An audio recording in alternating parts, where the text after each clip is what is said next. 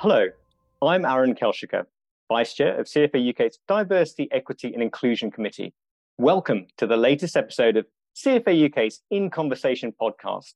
This is the show for investment professionals focusing on a whole manner of topics and interesting insights that are affecting our profession today.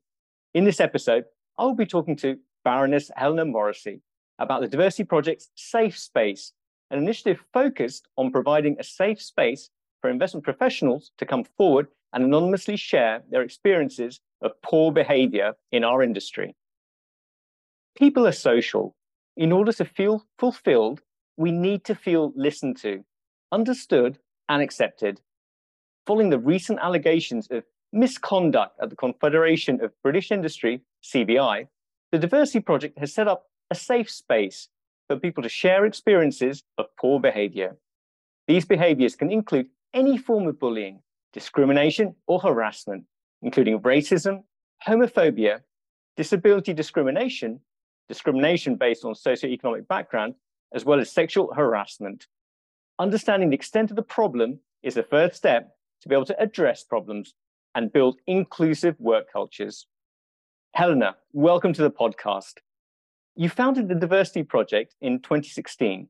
Would you like to share some background that led you to take the initiative and spearhead diversity, equity, and inclusion within financial services?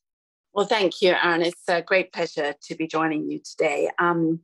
Well, as a woman in fund management, I was very aware from a very early stage in my career that we didn't have the most inclusive or diverse or equitable industry.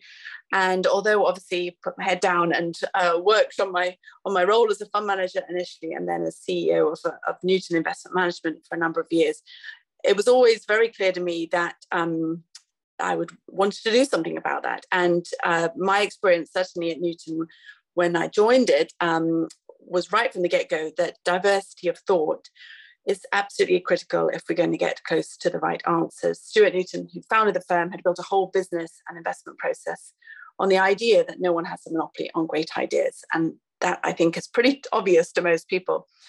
But I set up 30% Club back in 2010, and we've got more women on boards. All that was great. But in the meantime, I'm afraid the investment industry didn't seem to progress as far or as fast. I became chair of the Investment Association in 2014, and when I took that role, a lot of people said to me, "Oh, you must sort out the diversity and inclusion in the industry." But we had one or two other things to deal with, and so I didn't want to be a one-trick pony.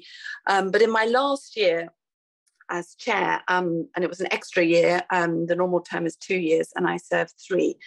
A number of people approached me, Sarah Bates, who was then chair of St James Place, Jane Welsh, who was a very senior role at Willis Towers Watson, and Alexandra Haggard, who was then at Stanford. They said, "Look, we haven't seen any progress. Let's do something about it." So this seemed the moment to seize, and we set up in 2016, as you've already said. The point of the Diversity Project is not to just address gender imbalance, but to actually try to create a whole new generation of talent, diverse in all dimensions, and really to keep modernising the industry so we really reflect the clients that we serve. Oh, indeed, and the Diversity Project has made some tremendous inroads with respect to driving diversity, equity, and inclusion far further forward within financial services. I guess with that backdrop, what prompted you and volunteers at the Diversity Project to set up Safe Space? To be honest, Aaron, it wasn't really a plan. When we had our strategy discussion, we had a strategy day, and this year it was in January, and we spent quite a lot of time discussing, how to win hearts and minds of those who are still very sceptical, perhaps think that diversity and inclusion are just sort of a matter of political correctness and not really related to business results. And we spent time discussing that, came up with this Winning Hearts and Minds project, and you joined our team, thank you. And we set off in February along the road that we were going to showcase great behaviours, poorer behaviours, show how it had a real impact on people. I've learned that storytelling is much more impactful than dry statistics often. And people don't like being told what to do, but if they can feel it, if something resonates with them, if they have that penny dropping moment when they realise that actually how someone behaves towards another might impact their confidence, how far they can progress, it can change behaviours. And then, of course, in April, the CBI scandal broke, and we suddenly thought, actually, we can't just go forward as if none of this has happened. First of all, we need to check that we don't have similar problems in the investment industry. And I ran the idea past our advisory council. We have a sort of C-suite level, most of them are CEOs, group of about 30 people who were meeting in April, and we discussed and agreed that we needed something. It was being called then, it was not a finished discussion, it was a start of a discussion, really. We talked about an audit of the industry. Now, that's not within the Diversity Project's gift. We can't sort of forensically analyse every incident at every company. So we decided to launch something called Safe Space, which would be, in addition to firms' own reporting mechanisms, and a sort of, I suppose, a backstop in many ways, an additional mechanism whereby people can come forward and, as you outlined earlier, can share what's happened to them anonymously.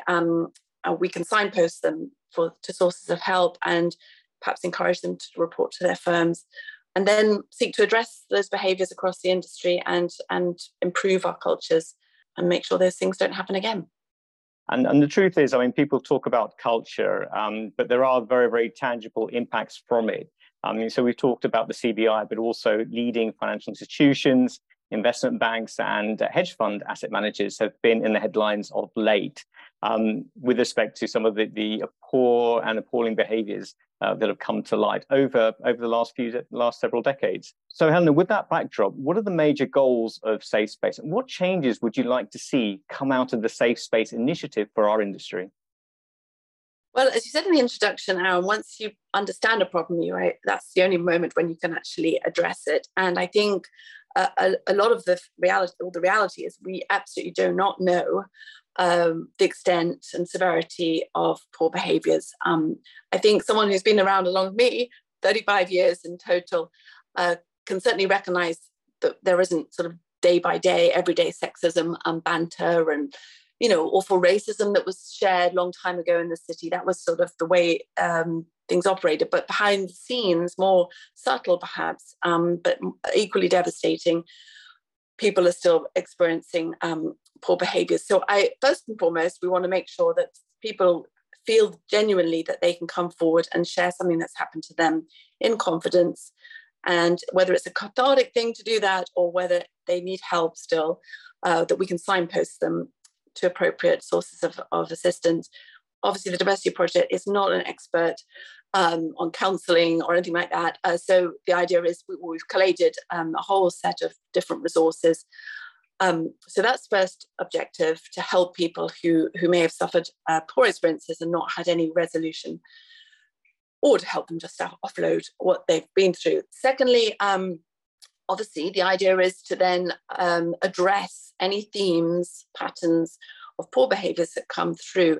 For example, we've had several instances reported where people have suffered something at an industry-wide event. So this has not been within their own company. It's usually an after-hours, after-work event involving lots of companies, and somebody has harassed them or worse, and they're from another company. And those people haven't known where to go to report those incidences. So they've come to us. Would love, obviously, anybody else who've suffered that to come forward if they feel that they would like to do that. And then, of course, if we can help the industry come up with ways to prevent that sort of behaviours happening, to mitigate behaviours, to offer guidance. Obviously, we don't want to close down every fun opportunity that people have to socialise, but just, I suppose, to be mindful and to help ensure that there's, hopefully nothing like that happens again, or if it does, it's much less frequent. So the idea is to improve the overall culture and also to help firms if a pattern emerges within a particular firm. No, indeed. And I think as an industry, and especially within the types of settings that you've described, there is guidance and practical applications of how best to use that judgment. Would also be welcome in many ways. As we know, stepping forward takes tremendous courage, and people are very concerned about confidentiality in these situations. How does the Diversity Project ensure confidentiality in disclosing what could potentially be very challenging conversations? Well, first and foremost, we're not demanding that people share their names even. This is not a naming and shaming exercise. If people want to name a firm or describe circumstances that might identify them, then obviously that's up to them, but there's not a requirement. We had been suggesting that people provide an email address, but we've now, as a sort of requirement, but we've now changed that so that we're asking people to provide an email if they want to follow up from us. So again, it's entirely confidential. Their stories also will only be shared. Well, initially it was with two people, myself and somebody else, so that if I missed something, we didn't fall over, but we've had some concern expressed. And so now going forward, and it hasn't been changed yet, but it would be just me. And I then anonymize any examples that are shared. I have a spreadsheet where they're case 1, case 2. I'm very careful just to, it's a type of incident, whether it's a sexual harassment, racist, etc. And what, very brief description of what's happened and whether it was resolved and whether there's any follow-up learnings from it. So really, I don't think we can do more. And I hope that people would be, and I understand sometimes it takes a bit of, as you say, courage. It also, you might want to wait, and there's no pressure on a timing sense. We're going to keep Safe Space open indefinitely.